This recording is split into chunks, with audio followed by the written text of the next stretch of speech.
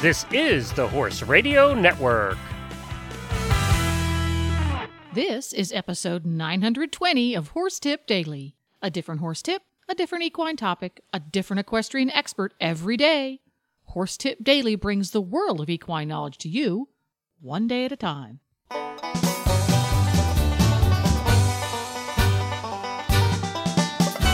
Greetings, horse people. Coach Jen here, and thanks for tuning in to Horse Tip Daily.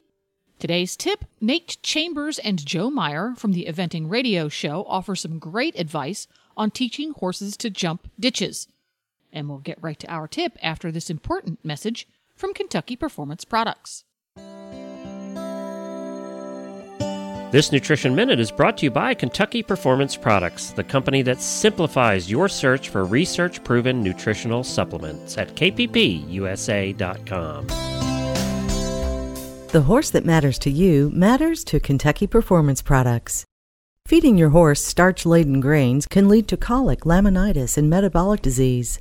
Today, nutritionists are recommending the use of high-quality fat to provide healthy calories. Fat is an extraordinary energy source. It's readily utilized by the horse and contains more than 2 times the calories of starchy grains. Replacing grain with a high-quality fat supplement reduces a horse's risk of developing health problems. Equijewel Stabilized Rice Bran is an excellent fat supplement. It contains a balanced calcium to phosphorus ratio and won't cause mineral imbalances when added to the diet.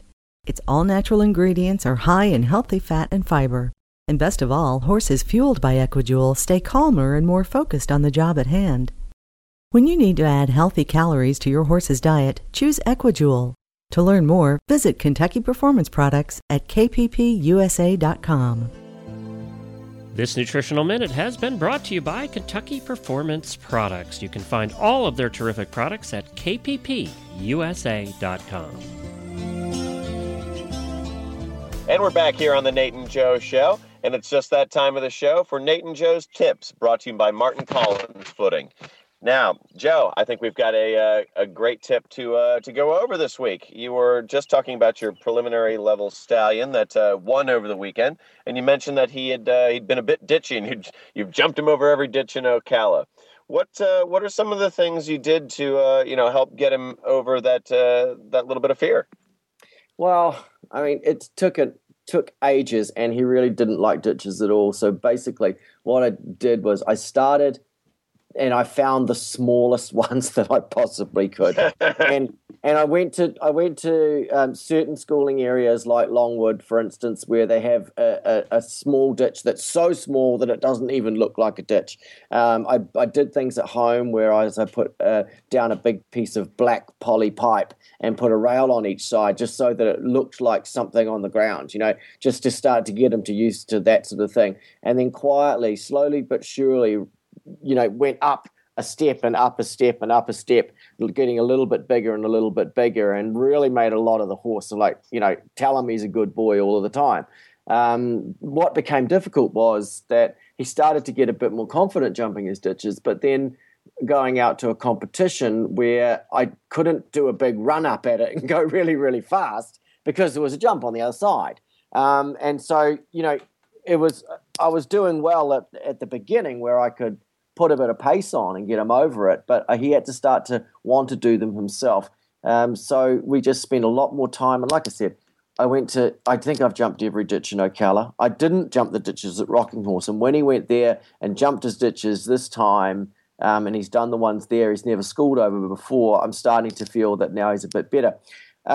We did do one thing at home in our schooling paddock. The guy came with a JCB, I don't know what you call it here in America, but to do something with the neighbor's septic. So while he was there, he dug us a ditch in the paddock, built our own one, which he jumps every single day. And just when I'm finished my jump school, I pop him over, I give him a big pat, I tell him how well he's done, and he just seems to get happier and happier and better about it. I think one of the things you brought up that's really important in terms of ditch training is, when you've got just an open ditch out there, you can come at it with a little bit of pace, and, that does help just to, give them the oomph to get over it. But then when you start having the ditch in combinations, you can't do that. And so, really training the confidence into the horse and not just, the momentum and boldness to be able to make it happen, because you can't rely on that once you start, moving up the levels. Yeah. So what did you do to, start to help to transfer from, being able to just hit the ditch with a little bit more pace to, making it an actual technical question that he understands and, can go through smoothly? Well, I tried to bore him to death, to be honest. I think I went back and forward and back and forward and back and forward a squillion times. And each time he got a little bit better, I'd start to go a little bit slower so that he knew that he could get to the other side. But now I've gone to a point where I still have him from my leg up to my hand, but in a way that he can look at the ditch and know what he's jumping and start to get comfortable with what he can see. And then once I feel confident there, I move up to another ditch, which is a little bit bigger, and do the same thing. So I might go back and forward a couple of times, and as he gains in confidence, I start to go a bit slower. So he really understands that he's jumping a ditch, not just going very fast over a hole in the ground. Well, there you have it. Nate and Joe's tips, jumping ditches with ditchy horses. Well, there you go. And you can tune into the Eventing Radio Show every week at eventingradio.com.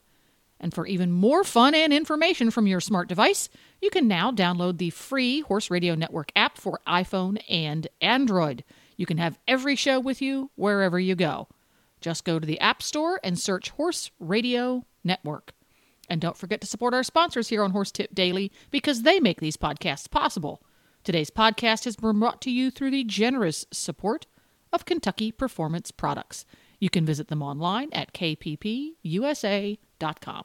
The Horse Radio Network and the Horse Radio Network hosts are not responsible for statements of guests or their opinions. Use your own judgment when listening to the tips provided by the experts on Horse Tip Daily.